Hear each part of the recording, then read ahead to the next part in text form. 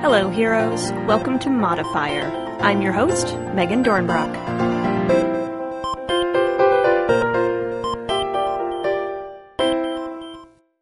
Hey, heroes. This week I talked to design team, married couple, and all-around sweetest humans, Tim and Kristen Devine. They've been designing together for a few years now and have a couple games and game hacks under their belts, and I've just been really excited to share their journey with you all. We talk about their Lasers and Feelings hack, their Dice Up system, and the Kickstarter they're working on right now called the North Sea Epilogues that uses their own Dice Up game system. Talking to them was a blast, so let's get to the show. Heroes, this week I am joined by Tim and Kristen Devine to talk about their journey with games and how making games and modding games has kind of changed them. So welcome, both of you. Thank you. Yeah, thanks for having us. Yeah, I'm glad you're both here. Glad we were able to talk to the two of you together. Do you want to introduce yourselves a little bit? Some places people might know you from or projects you've worked on? Sure. Yeah, I'll get started. We have a couple things out there. So we started hacking and designing games a couple years back, and just with our friends and local groups. But with the wonderful encouragement of a certain podcast host that is on this podcast right now, we actually put two of our games out there to the designer himself, to John Harper, and our two games of Lasers and Feelings were sent out into the world. And so we have Truth and Daring and Wits and Chivalry that are on our website, and that's one place. And then also we've been on quite a few podcasts doing actual plays and a couple discussions and interviews. So Roll to Play podcasts with Kent Blue, and Victory Condition Games with Doug Shute. And that's where you know us. And you didn't mention our website, but it's diceupgames.com. That's why you're the managing director of Dice Up Games. Got to get that plug in early. Nice. Diceupgames.com. Mm-hmm. Yeah. There's a whole space for it at the end of the episode, but I like that you got it in first. Just now everybody can just turn off the episode. We're done. That's it. It happens in our local, our regular game group, because they wanted to start recording and doing a podcast as well. So Wait, Don't Roll Me is a podcast that it's a air quotes podcast that our table puts out, but and I GM most of those games, but every single time I'm having to be reminded by everyone at the table to say who we are and what we do. Yeah, so sorry, we're used to doing it at the beginning. That's okay. Is there a quiz component to Wait, Don't Roll Me? There should be now. There definitely should be. I think we put so much on the producer of the show and with his editing and everything that would just be one more thing. Yeah, it's fine. Just do it. But yeah, the Wait, Don't Roll Me is the podcast you really shouldn't be listening to. It's really good. So the two of you have been, we talked about the Lasers and Feelings games that you made, like they're hacks of Lasers and Feelings, but what got you started in messing with games, and did you do it together, or did somebody kind of get started first? Oh, Tim got started first. Okay. I didn't, I was a video gamer growing up, but I never did role playing. I grew up during the Satanic Panic. Oh, yeah. And unfortunately, my family kind of bought into that a little bit. So I did not grow up playing role-playing games or, D&D. So it wasn't until I met Tim that I started playing role-playing games. So he got me into tabletop games and I got him into video games. But that was about 13 years ago. So I've been playing for a while now. But as far as like the design or hacking aspect of it, Tim started with that first. What got you started, Tim? Yeah, so it's definitely like more of a compulsion type thing, where it just very briefly it started for me way young. My cousins got me into the West End games, Star Wars, the D6 version, and it just changed everything because, storytelling games, it's very difficult to explain to somebody, but then once you experience it, it's just like, oh, come on, why haven't I done this forever? Yeah. I did it really young, but I only got together with my cousins during the summers. And so when I went back home, there was no one to play with, and the person who wanted to play said something about Dungeons and Dragons, but the book was really big, and so I just said, well, I remember how the D6 game worked, so I'll just write that. And so, when I was like, I don't know, I was 10 or 11 or something, I knew Tolkien, and I knew one session of the D6 system from West End Games, and that's all I needed to get the group playing with some elves and dwarves. But from there, it just was a compulsion. So like I would play games a little bit, and then it was fine. But if I went too long without playing a game, I would need to write something. And so I stopped gaming for a very long time, like through end of high school all the way through till I met Kristen, and she knew that this was like the thing that I needed to start doing, because about every year or 6 months, I would have to, I couldn't focus on anything else. I just had to write down an entire system, and then I would scrap it, just throw it away, or I'd delete it, or wherever it would go. And just to get it out of my system, because I didn't have anyone to play with and didn't, So that's where it started for me. Many years ago. I love that. I love that between the two options of read this book or write a whole system, you're like, yeah, I guess I'll just write a system. That's amazing. I've never been a very strong reader. Fair. I mean, it's a very long book. I borrowed it from a friend of mine in high school, and he let me borrow it for one evening, and I looked over and I went, just gonna look at the pictures. Yeah. That's a lot. Yeah, and I think it might have been different had I been born in a different time, because if it would have been 3.5, I might have approached it. If it would have been 5th edition, I definitely would have approached it.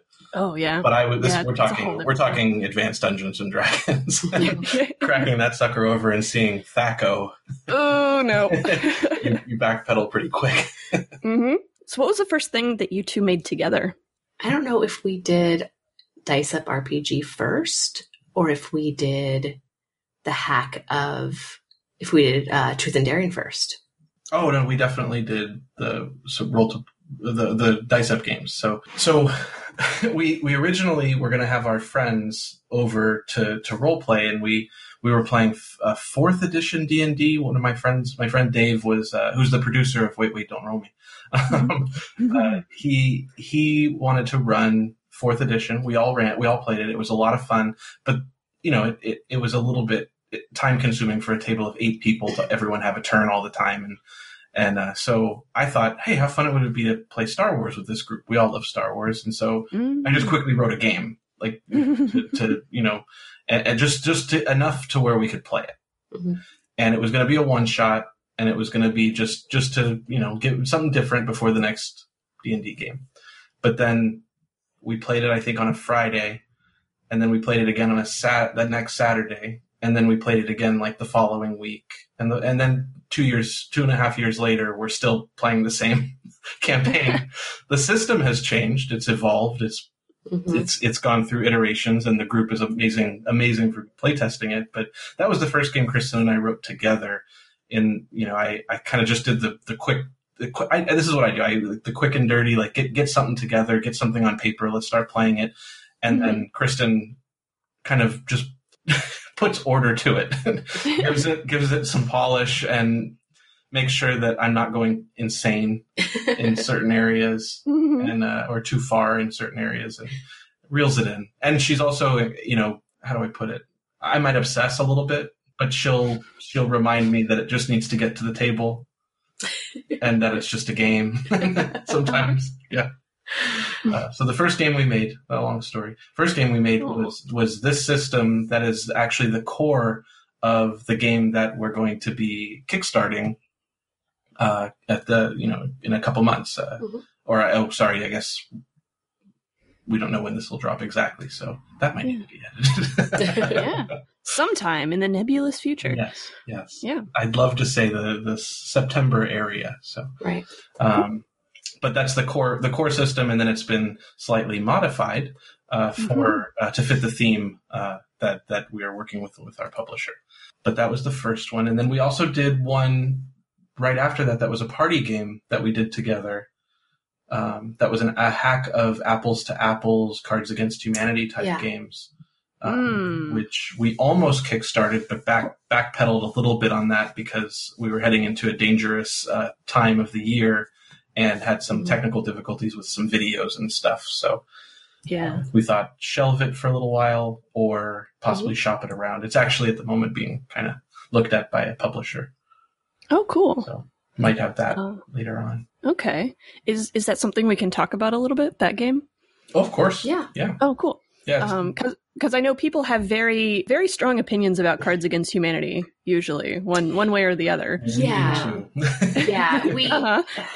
I mean, I guess it's I don't know if I would say it's like Cards Against Humanity. When we first started using that comparison, it was only because it was a party game. But what it is it's a storytelling game that is Viking themed. But we wrote the mechanics so that you could use any setting. So we even started writing like a pirate theme and like a movie pitch theme. And basically one person every round is the god. And the players submit cards similar to a game like Cards Against Humanity. And the god decides which story they want to hear based on the cards. And then that person tells the story. And we know not everyone's comfortable doing that. So we gave some tips about, how to do a short story, how to pull someone else into your story. It's supposed to be just light and fun and getting people together to tell stories. It's not supposed to be, only for comedians or improv people. So it's not like Cards Against Humanity in that it's not... Well, the cards themselves are very benign. Thank you. They're things that are like prompts, basically. So you could get a card that says kicked, and that's the action card you're choosing to play. And the challenge card is the thing that you overcame or overcame you in your story. And so when you draw that card, it could be like you kicked a hornet's nest. Or it could be a little bit darker and you kicked a small child.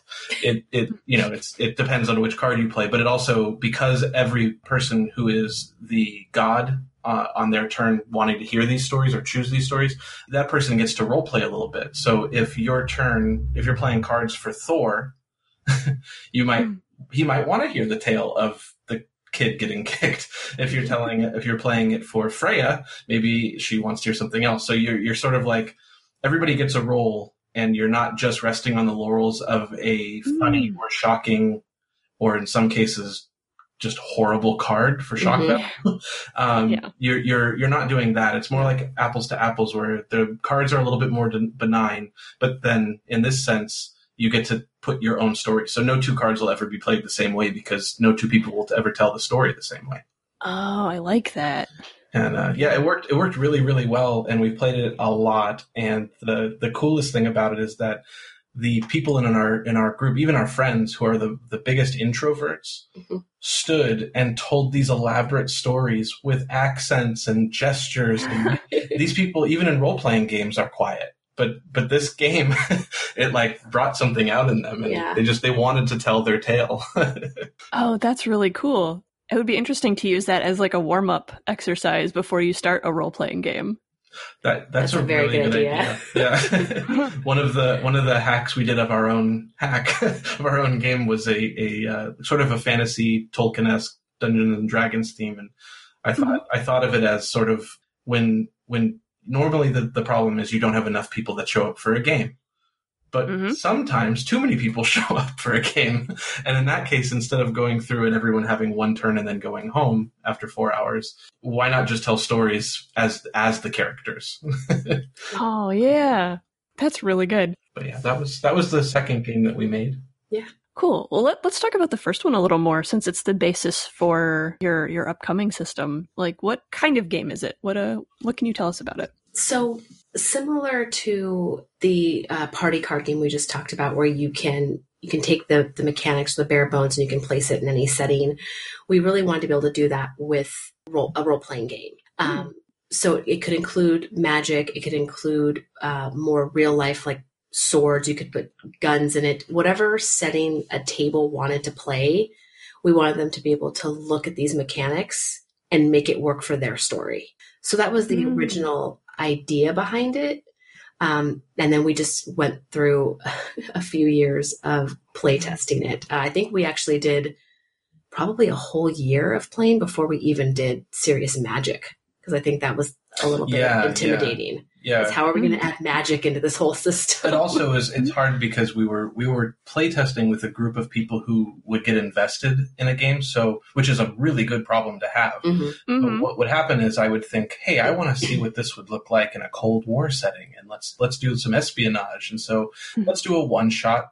Take a break from the campaign and we'll do a one shot, and then everyone wants to keep playing that game. So it's a good problem to have, but it also meant that we postponed some things. So like Magic didn't come in because we had done a bunch of other stuff, and we did include Magic gradually as we played Star Wars because there were force powers and things.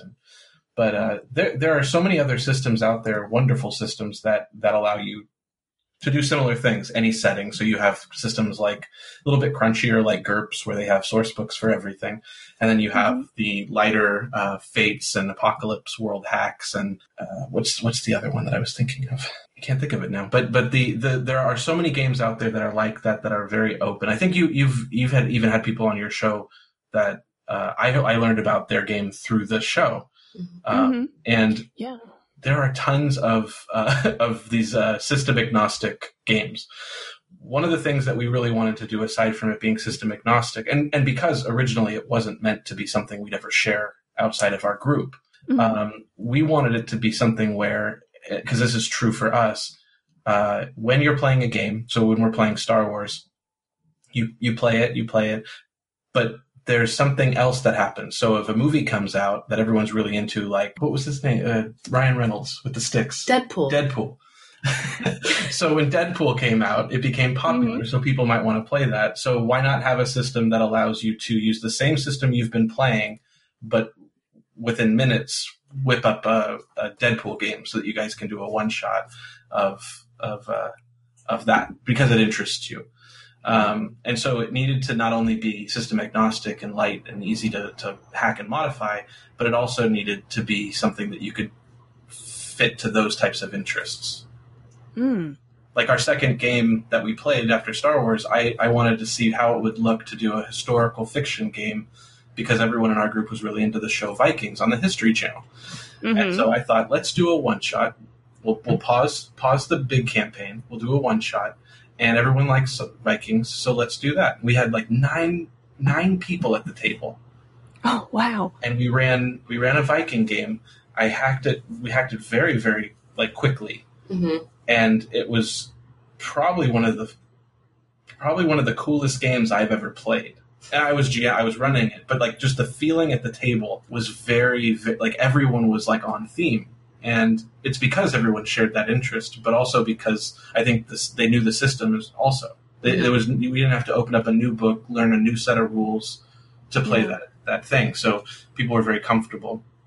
And then we played that game on a Friday night, the Saturday night after that, and then everyone wanted to come back on a Tuesday night for some reason and play it again.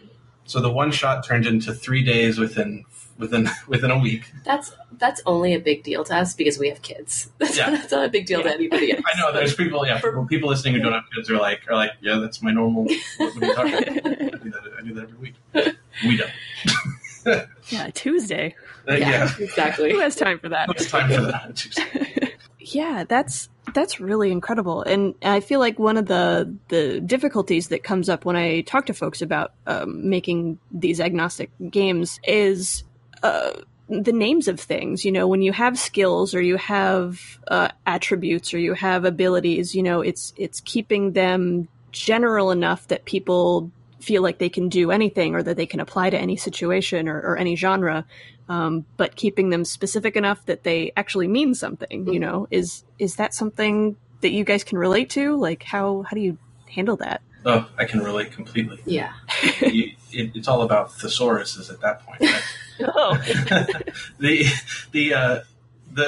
main thing that I learned from this is when I started, I wanted to, what about a different skill set for everything that you play? So the first thing you're going to do when you're going to hack this game. So we wrote the game and then we wrote how to hack it, mostly for ourselves because we did it wrong the first 2 times. And so my first thought was, well, just strip out the skills and put in the ones you want. Well, that doesn't necessarily work. And so what ended up happening is if you don't look at skills like skills, like a specific proficiency in a very, very like specific word, and you look at it more like an approach, then stealth, the word stealth, which is in so many games, it's being quiet, it's moving quietly, it's hiding, it's sneaking, it's all these things. But what does it mean to you as a player who has the character? So you view stealth through your character's eyes, and stealth just means my approach to overcoming this obstacle is that I'm going to be stealthy, and it fits this best. So when we started looking at it more as approaches and less like skills, then it became easy to pick the most generic type things that you would need to just give the player enough to go on. And then all you're really hacking is giving a couple examples of how it would apply to your setting that you're playing. Okay. So that's kind of how we did that. But the game itself, and not to get into too much of the nitty gritty mechanics of it, it's very, very light. Sorry, what did you say? I said, no, do it. It's a very light system in that, and a lot of people view light versus crunchy very differently. I tend to categorize games in sort of a how long does it take to get it to the table? Like how much time do you have to put into learning it and teaching it to the players? And then how much maintenance during a game of going back and kind of figuring out things. So like, I think a game like Dungeons and Dragons, you might be able to get up pretty quickly to the table, but the GM's got to put some work into it, and the players are going to inevitably ask questions that involve opening a book. Yeah. So that would be a little bit more crunchy in my view, just for those two reasons. Ours definitely falls into the more Fate or Apocalypse, Powered by the Apocalypse game world, where there's really just kind of two aspects to your character in the game, and a character is you have your story elements and you have your stats. So your story elements are just basically sentences or words or something based on the system you're playing. And so for some of the games, it's like, I'm gifted in blank, and some say that I tend to be blank. And so they're like leading statements, and they're very easy to hack. So if your setting is, the Cold War, you could say something like, what would make you defect or something like that. It's very, very simple leading questions. And all the story elements do is get a player to connect to their character. But they also have a mechanical, a mechanical element that plays into it, where when you perform an action, if you think that one of your story elements would help you with that action, then it's a cue to the game master to lower the challenge level.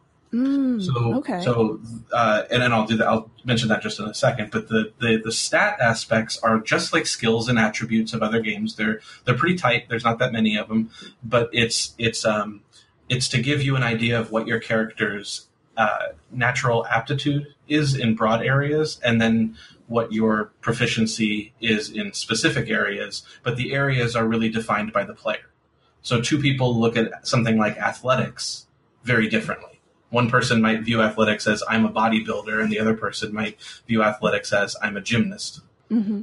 But they would use it when it's appropriate for them. So there's no time where it's like a GM is never, if they follow the rules, the GM is probably never going to tell you what to roll. They're going to tell you what obstacle is in front of you or what challenge you're facing. And then you as the character or the player will say, I'm going to overcome this with blank. And I think that this story element would help me with that.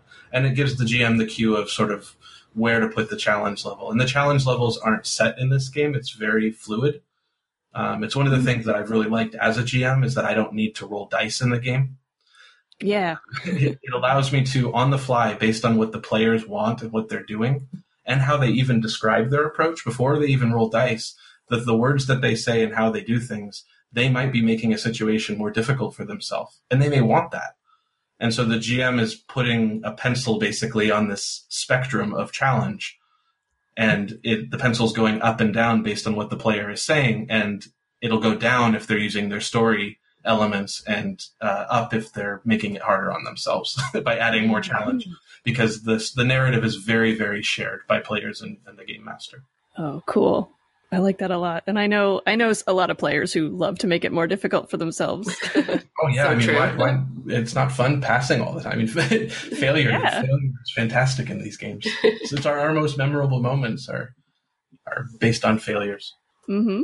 And then the only other thing I would say about it, do you want to mention anything about the game changer type thing? Oh yeah, we added these game changers. So at the beginning, everyone rolls. I guess it doesn't matter what you roll, 6-sided dice, D20. And then the GM rolls last, and then you have game changers. So it's kind of like, well, for like our Star Wars game, we call them light side, dark side points, basically. And the GM, if they roll odd, then whoever rolled odd, the GM gets that many dark side points, and then the rest of the table, if they roll evens, they get that many light side points. Does that make sense? Did I explain that right? Ooh, okay. Yeah. That's cool. We went with the term game changer because it's universal. It's a token that changes the game, Exactly. but that's how you determine it at the beginning. So at the very beginning, the tone, everyone is ready to play. It kind of primes everybody that the game is starting because we're rolling for game changers. Yeah. And if the GM gets all the game changers, then everybody goes, oh no. And if the players get a bunch of game changers, they get really excited. And because you don't need anyone else's permission to use a game changer, we hoard them at our table. Everyone looks at each other like you're not going to use that, are you? But what they do is they literally change the game. It gives players their game changers. It gives them the ability to add any narrative element they want, as long as it doesn't explicitly go against what's already been stated by another player or the game master. Because in role playing, nothing is real until somebody says it, right? So, there isn't a dragon until the GM says there is one, and the player didn't do something unless they said they did it. So in this case, it's the game changers are sort of a way for a player to say that something exists. So if the players are bank robbers robbing a bank, and something happened and went wrong, and the getaway car is missing, well, one of them might use a game changer and just hand it to the GM and say, car pulls up to the front, and the gentleman gets out in a hurry and hands me the keys and tells me to park it in the lot. And the GM says, well, you gave me a game changer, so I guess that does happen. Yeah. Yeah, so that's the sort of a even bigger narrative control that the players will have in the game. And the GM gets them too, which normally a GM can do whatever they want in a game. But in this case, it's sort of like a license to increase or add challenges. So if the GM sort of says, I think I'm going to put this enemy army in your way, and the group decimates it in 5 rolls, and everybody's like, oh, that was easy. And the GM says, but there's another army. If a GM does that too many times, the players eventually look at them like, come on, man. Yeah. Come on, Kristen, you can't do that to us. But if the GM has a limited resource in how they can do that, then it gives them license to mess with them. Oh, good. We need more of that. Right? So this is, what version, I guess, of this is the Kickstarter? Is it just the system, like the genre agnostic game system, or are you kickstarting something specific using this system? So should we get into what the game is, or just specifically the system? What is it that you're going to be kickstarting? Oh, okay. Yeah. Okay. So yeah, about I want to say a year ago, we reached out because, and I want to say this because it's important to me that I say this on your show. When and this is taking a slight step back, so I apologize for my. You can edit all this out because I'm babbling, but I wanted to make sure I said this. When we first heard about Modifier, your show, we had been listening to the One Shot Network. We heard that there was a show coming out, and obviously, if it's called Modifier and it's about hacking games, I got really, really interested. And so we've been subscribed since day one, and we've been introduced to new games through it, and we also got the kind of confidence to release our hacks because you kind of helped us out with it. And so we were at a place where we were getting more confidence from that. So we were hearing other people with their struggles and stuff with hacking games. We were thinking maybe a little bit of like imposter syndrome, like we don't we shouldn't be talking to people, or we shouldn't be on podcasts, or we shouldn't be putting our games out there. And so we were in this headspace that we were kind of getting more confidence. Like maybe we do have like something that someone might want to play and things like that. So all that to say that at a certain point, we reached out to a game publisher who published a series of Viking-themed board games that are very, very popular and do very well when he kickstarts them. And the series is called the North Sea. It's the North Sea series. So it's Shipwrights of the North Sea, Raiders of the North Sea, Explorers of the North Sea, and there's expansions in between. And they do, he's done an amazing job with the artwork and game design. And we were fans, and so we reached out because, well, I think for two reasons. One, we'd been playing our Viking role-playing game for about a year, and everything was going really well. And I thought, people enjoy this, and I haven't seen it. I mean, I've seen it a kind of a hack of one game, but no like explicit, this is a Viking-themed RPG. Yeah. And so I sent, just very randomly, sent Shem Phillips of Garphill Games an email and saying, not even mentioning us as a possible candidate, but just saying, have you ever thought, we love your series, have you ever thought about, you have these 3 really big board games, have you ever thought about a role-playing game version of it? And I got a response very, very quickly that said, pitch me something. Oh my God. Like, what do you got? And I was like, I'm scared out of my mind. That's not what I meant. But wait, I do have something. So I sent him something, and he was on his way to, I can't remember the name of the convention. It's the big one in Germany, the something Spiel, I can't remember it now. I'm sorry, I can't remember that one. I can't remember which one it was, but he was up for an award for Game of the Year. And so he was flying there, and when he was in the airport, he had just received the packet, like a document I sent him of just the basic rules, kind of some ideas, some thoughts, but it was like a pretty big document. And by the time he landed, he said he had read through it and he liked it. He wanted to talk and move forward, and let's do this. And so for us, we were just like, this is. I came home, after reading it, I was like, this is something. And so the very next game that we played at our table of Vikings was a little bit more serious. But the game that we're doing with Garphill Games is called the North Sea Epilogues. And the reason that it's called that is this is sort of the bookend to a trilogy of games. So Garphill Games is now making other games. Obviously, they have other things going on. But Architects of the Western Kingdom just funded on Kickstarter. They have other things in the hopper, but I don't think they're coming back. And from what Shem's told me, they might not come back necessarily for a big board game for North Sea. Sure. And so this would be called the Epilogues because it's sort of the end of the chapter, but beginning of your own saga. So you've played the board games, you've been a shipwright, you've been a raider, you've explored the North Sea. Now you can forge your own saga and role play. Take it to the next level. That's amazing. I thought so. Yeah. I mean, we're excited. We've been very excited, and we've been, we've worked really hard to sort of get it to a point that we think, because it works for our table doesn't follow that it works for everybody. But, I think in the 2 years that we've been running this system and refining it, and also in just growing our knowledge of other games by listening to actual plays, reading a lot of other people's books and types of games that they put out, and listening to things like Modifier and the one shot RPG, one shot podcast that goes through all these different RPGs. It makes you a better game designer, and Kristen and I sort of soak that stuff up. And, we've met some amazing people through this process too. So it's like, we've been able to be on actual play podcasts that we used to listen to, including this one. We've had recently I was on the Roll to Play podcast with Kent Blue, and Epediah Ravishal ran me through Swords Without Master, which is a game. It's a game that I've wanted to play so bad for so long, but kept kind of saving myself, and I didn't realize that I was saving myself for the creator of Swords Without Master.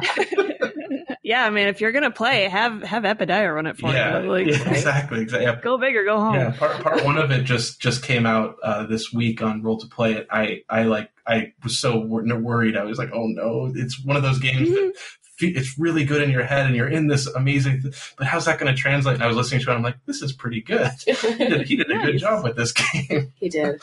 That's wonderful. Yeah. Yeah. And then Banana Chan ran through her Dad's on Mowers game on Kids on Bikes. So like these are people that we meet through this process have sort of we wouldn't have thought that would have happened. It's wild. You start poking around in this community and things just sort of happen. Mm-hmm. Like it's incredible. Man, well, congratulations. I had no idea that's what the Kickstarter was for. That's very cool. Yeah, we're excited. And we haven't been able to do a whole lot of marketing for it. Garphill, because it's a publisher, it's sort of at their pace, right. and so this is our first. I think this is really good for us because it's our first game that we're putting out there that's not a hack necessarily, but we're not doing it alone. Mm-hmm. And I think that like a lot of the struggles and things that people have that we've learned so much from listening to their stories. We're not going in this alone. And the person who's, the publishing company that's putting this on, they've been through many extremely successful Kickstarters, which gives us so much confidence that, I mean, if they think it's going to fund, it's not just us having to hope something funds. It's somebody else who's invested as well. But also they know the ropes. Yeah. That's super important. So I also want to talk a little bit, since this game, the Viking game and the system that it's based on, the card game we were talking about, even the lasers and feelings hacks in their own way, your games are very storytelling focused, very much about a shared narrative. Mm-hmm. And I'm curious why that is. Like, what attracts you to that? I think it's a couple things. So for me personally, a few years ago we were playing a D&D campaign on Roll20, and it was a lot of fun. It was a good group, but again, having kids and working full time, like many people out there, were really busy. So when we were doing our once a week Roll to Play or not Roll to Play, Roll20. Yeah, I'm so used to saying Roll to Play. The Roll20 campaign. I was like a level 10 rogue, and I was really excited to play all week. I think about what I wanted to do with her, and I had magical items and all that really exciting stuff. And then we would get on, and 4 hours later, I'd only be able to go like a couple of times. And I'm not knocking D&D, right? I love it. It's a classic system. But I kind of wanted to be able to talk about my character more and hear about the other players' characters. What is your character thinking, and where did they come from, and why do they want to fight a giant? Not just, let's fight it, but like why? I just wanted to know more. And then also, I think for me, having kids, I didn't grow up playing a lot of games. And so I really wanted to make sure that they grow up playing games and reading books and telling stories. And so this was kind of an extension of that. We want to play games with our kids as they grow up. So I think we have to play games ourselves so we can play with them. So I think that's what drew me to it. It's just this, I guess, natural desire or curiosity when I was playing those types of characters that didn't have as much of a voice. I wanted to give my characters more of a voice. That's cool. Does your older kid play games yet? Yeah, we're getting there. He's going to be 5 next month. And he might be 5 already if this drops after his birthday. Oh, sorry. Yeah, sorry about that. That's okay. Yes. Time and space have no meaning here. Yes, he's playing some games. We actually make up a few games and have him roll dice and count dice, so he's learning, to count. We did get No Thank You Evil. He's just slightly young for that, so I think we're going to wait a couple more months because it seems like a really great game. Yeah. So we'll play that with him shortly, but right now we're doing kind of some made-up games. We're hacking anything we can, yes, depending on what draws his interest. Mm-hmm. We'll move Legos around a little village we build. And, a lot of it right now is based on behavioral and social skills, right, and politeness and things like that. So he really wants to fight the dragon, but he's not going to be able to do that until he helps 3 villagers with their problems. Oh. So things like that. But he really likes dice. He's really into it. Yeah. Counts them fast, and so we're on the cusp of the no thank you evils, and I don't know, maybe Dice Up Light. Yeah, Dice Up Light. Yeah, we're excited. It's go. He's really showing an interest so far, so we're thrilled. Oh, cool. So when's the Dice Up Light kid version? I actually really want to. We've kicked around the idea for quite a while of designing a game for kids, and I think we might do it one day. Our son he's got some big emotions, and I've seen in just the short amount of time we've played these quick games with him that deal with helping people, how much that helps give him a voice for his own emotions. I just feel like there's something there. So I definitely want to explore that. Yeah. Sometime. Get him in on the design process there. Yes, absolutely. Kind of in the vein of designing things together. So you've been playing games together for, you said, about 13 years and making games, for a few years, doing that sort of thing. What has that done to your dynamic? Like, you guys have been together and doing different things for a long time. Yeah. But what has designing games done to that? I'll go first, and then because I don't want to answer for you. I don't want to get anybody in trouble. No. I think it's been, and not to get too deep, I think it's been kind of an anchor because we both work full time, obviously, and we now have 2 kids, and that's like most people. There's just a lot in life, and having kids completely changes your relationship. And I think that we were lucky that we had built a strong foundation first, and having kids, no matter what your foundation is going to shake that up. And so this is something that has, for me, it's been like an anchor to keep my sense of self. So I'm not just an employee or a mom or a wife. This is part of who I am, part of what I love to do. And because Tim is also really passionate about it, it's something that we share. So at the end of the day, even if we only get 10 minutes in bed to talk about games, we're connecting on some level. And I think that's been really, really helpful. Very cool. Is it my turn? It's your turn, sorry. I should have given you the signal. Yeah, I agree with all of that. I think that it definitely gives us something to do together, something that's creative. I have to have something creative, and it's not something that my work provides. It's not something that that's easy to come by. It takes time to do it and things like that. So we see the value in it. We get to do something together, but we also it also means we have to make time for it, and so we budget time. We have a lot of things that we want to do. As any game designer I've ever heard interviewed, there's no shortage of ideas. There's the books are filled, and there's no time where, like, if I'm stricken with insomnia, my friends and gamers in our local community know that we're playing a new game. Tim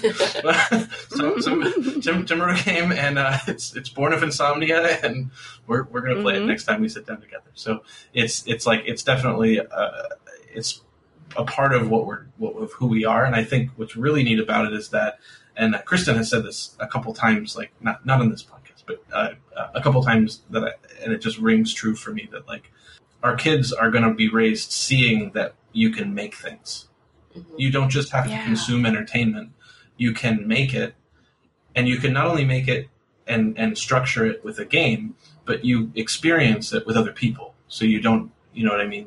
I don't think did that come out right? Yeah. So I'm getting the signal from Kristen that I'm not babbling. So but, good. Yep. But yes. So I think that also every piece of it is enforced by something in our life that's benefited from this, including the people that we're meeting through the process. Yeah. Friends. Yeah. That's nice. Yeah.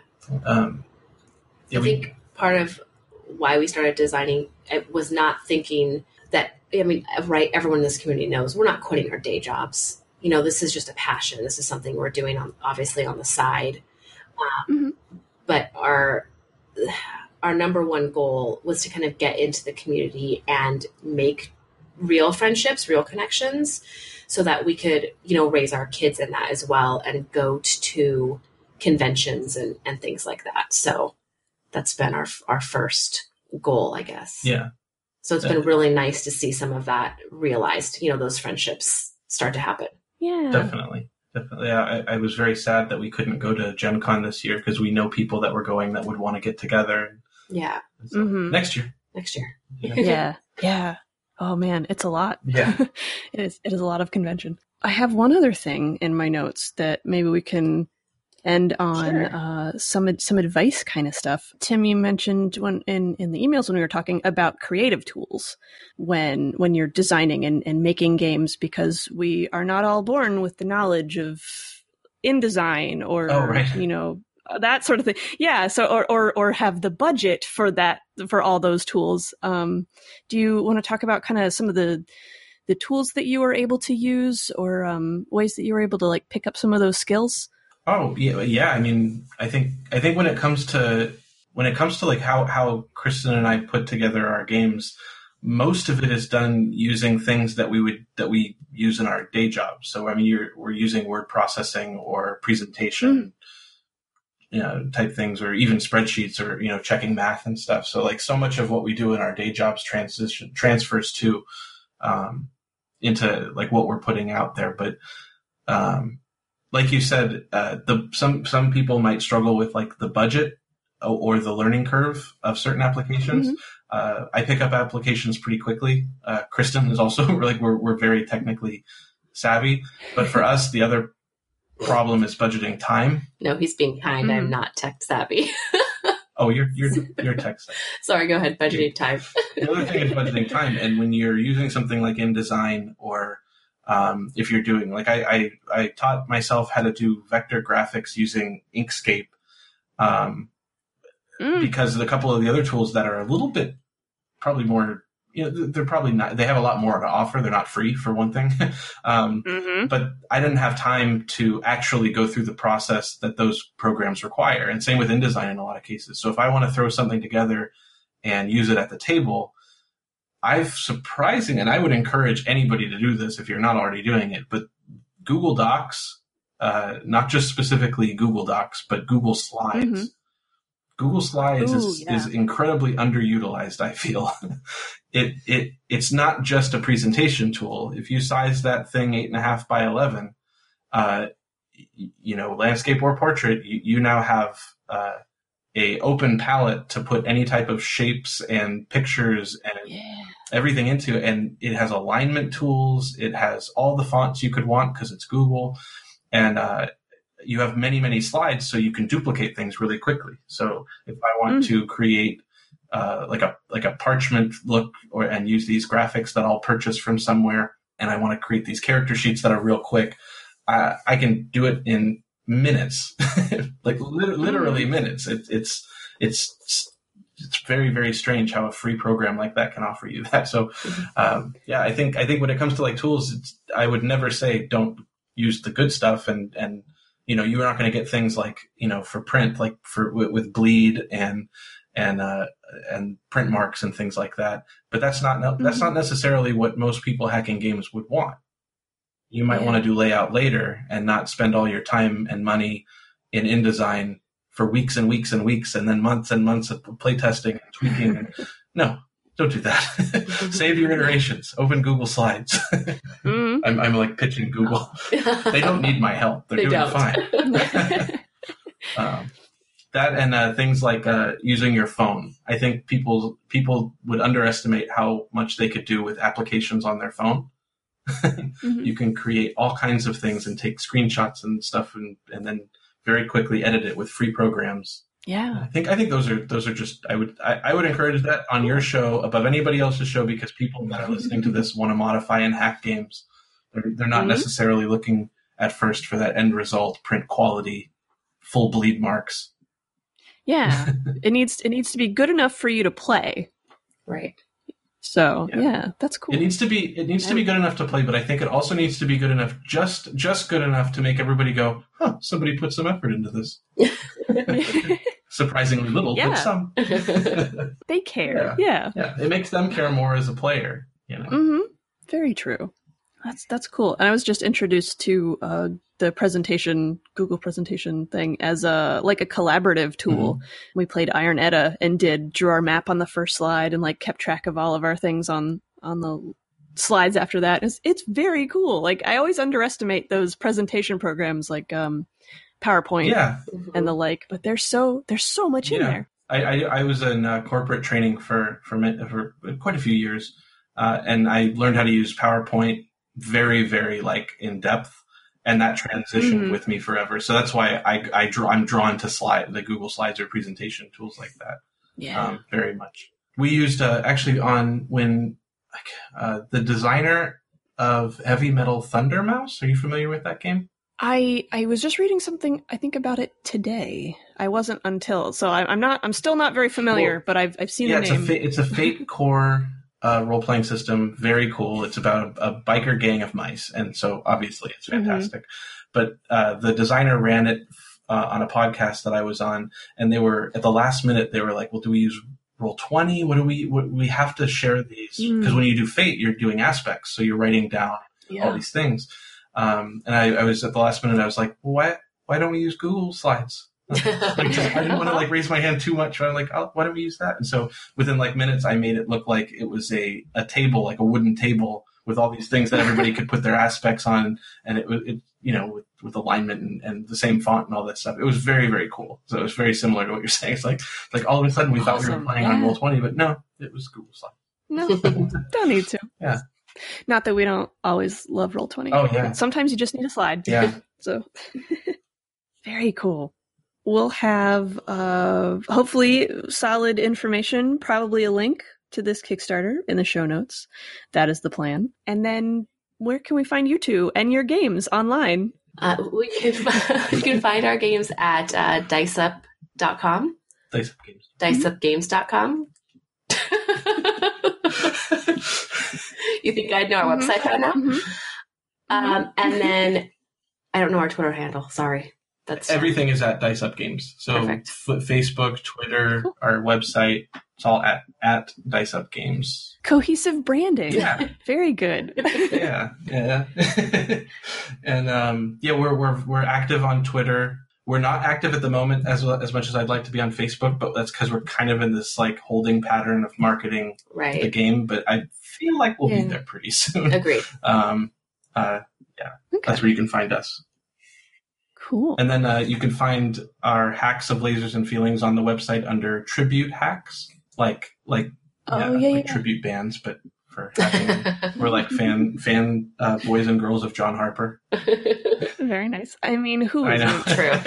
And you'll see One Shot's logo on our website because we credit One Shot, the One Shot Network, including you, in that group, because anytime we'll do a Lasers and Feelings hack, we only heard about Lasers and Feelings through the One Shot podcast. So we thought we have to give credits every single time. We'll be putting every time we write one, it'll be in the credits. Oh, that's really sweet. I think James will like that. Very cool. Yeah. I should have asked before, is there anything else that we should know about your games? I think that's probably it about the games that are coming out. Yeah. Okay. I have one thing I guess I could say real quickly to anybody listening that is in it just starting out, like doing hacking games and wanting to do this sort of thing. Right before the Modifier podcast started, I told Kristen that it would be really cool if one day we were on Modifier talking about games that we were making. And only a couple, and that's a true story. Only a couple of years later, like, we're doing it, and this is a very accessible community, and not to hold back. I mean, agreed. Yeah, I think people are willing not only to hear you and to talk to you, but also to play games with you and play games that you make. And it's really cool to see your stuff out there on other people's podcasts or Twitch streams. And all you did was put yourself out there. So everybody should try that. Absolutely. Yeah. I'm nodding furious. Make your games, do it. I want to hear all about them. You have no idea. There's so much space. There's so much space for it. There's room. Not every game has been made yet. Yeah, there really is room. Mm-hmm. Absolutely. Oh, thank you both so much. Oh, this has been really great. Thank you. And thank you for being so flexible on time. Yes. We're the only people on the West Coast that play games. I guess so. Categorically untrue. We'll let it stand. All right. Huge thanks again to Tim and Kristen for being on the show. Tim in particular has been in touch with me through Twitter over the years as they've worked on different things, so I am just as excited as they are to finally have this episode. I am like a proud mama bird, except all I really did was reply to his DMs with, "Yes, go! Put your games out there!" So, if you too ever need to hear or read a bit of encouragement, my messages are open on Modifier and on Main. I am very good at telling people they should do stuff. Hey, you should do stuff! Literally you, the person who's been listening episode after episode and doubting yourself. I want to hear all about your games someday. That's all for this week, heroes. Follow Modifier on Twitter at Modifier Podcast, or send us questions, comments, and suggestions through email at modifierpodcast@gmail.com. Modifier is part of the One Shot Podcast Network, an incredible family of RPG podcasts, including shows like this one. The Broadswords is an all-women D&D podcast focused on drama, roleplay, and subverting stereotypes. Join the Broads as they unravel the mysteries of Snowy Reshiman, a land ruled by witches and steeped in superstition. Berserkers reign and spirits roam the frozen wastes. Ylaris, Kayla, and Maypri all have their own reasons for journeying north, but they soon find they have something in common. They are pawns of a divine plot. To find out more about this and other shows on the network, visit oneshotpodcast.com. Modifier's theme music was created by my favorite Bothan, Kat Greenfield, whose myriad talents are on display at katgreenfield.com. Join me again in 2 weeks for another episode of Modifier. See you then.